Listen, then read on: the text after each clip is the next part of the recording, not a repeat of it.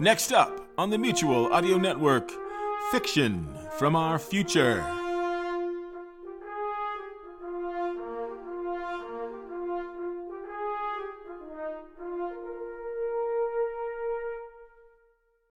The following audio drama is rated PG for parental guidance recommended.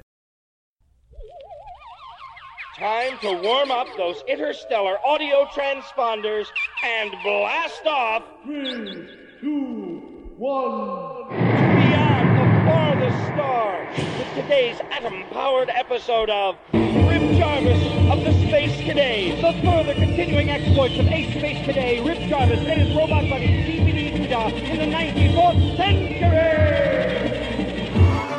Today's episode, Chapter 12, A Joint Venture. The story so far, after hurtling through the very vitals of time and having several spectacular adventures, Rip, Duda, Princess Cumley, and Esther have managed, by pluck and determination, to return to our future, their present. But waiting there was the ever-present in the future, Dr. Morpheus G. Blackguard. They are surrounded by Gorp and the giant brine shrimp henchman. And our heroes are staring down the barrel of the Doctor's newest, foulest weapon. Let's listen as Rip says, "We're really in it this time, Duda." Princess, you really should stop laughing like that. You might hurt yourself. Due to illness, the role of Major Misadventure will be taken today by Amerigo Padichenko of the Raytown Community Opera Company. Now, back to the Space Academy. Major Misadventure speaks.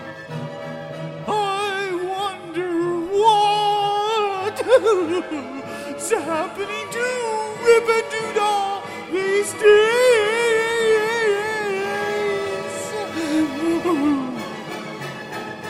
We'll get back to Rip and his cohorts after this message.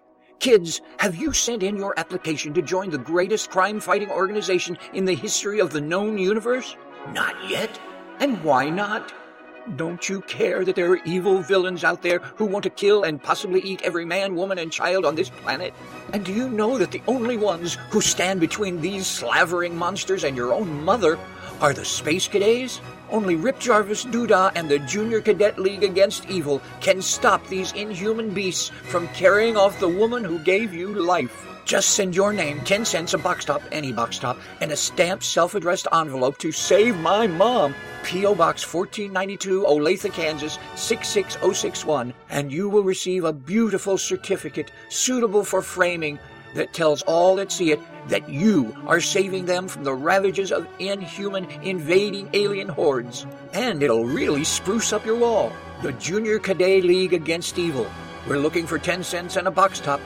And now, back to Rip Jarvis of the Space Cadets. You will now die due to the blast of my negative positronin from my cyclocatatronic descento ray. Say goodbye to all your friends, Rip Jarvis.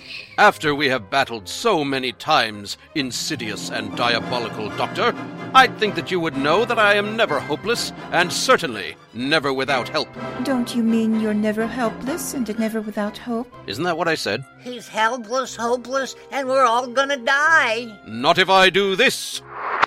You jammed your finger into the barrel? Now if you fire, it will explode all over you. But what you don't know is that is just what I wanted you to do. You've fallen for the oldest trick in the book. This isn't really a plasmic firing device, but a magnomatic finger trap. Aha! But that's not really my finger. Oh. I had Duda make up several of these android fingers for just such an occasion. But this is a double-barreled finger trap. I've got more android fingers. And I've just covered all your other devices with sticky robot goo. Ooh. Except for this. Now you are in the pit of unspeakable horror, and behind those doors is a huge carnivorous creature called the Nosher. The door will open in a moment, and there is no way out for you.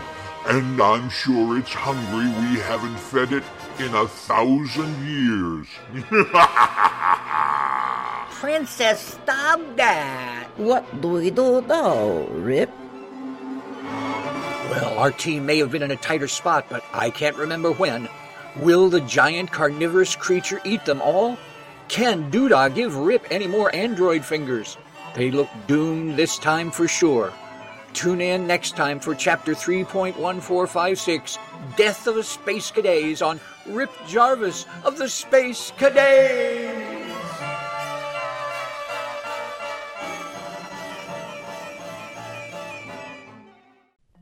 You're listening to Wednesday Wonders on the Mutual Audio Network, where you can enjoy the wonders of the imagination. And speaking of wonders, everybody wonders why the Bells in the Bat Free podcast is still plugging along. Not only on Friday Follies, but a bunch of times on Sunday Showcase as well. Give Bells in the Bat Free a listen sometime, and you'll wonder how he gets away with some of that stuff. Rated G, family friendly. Caution, occasional toxic puns.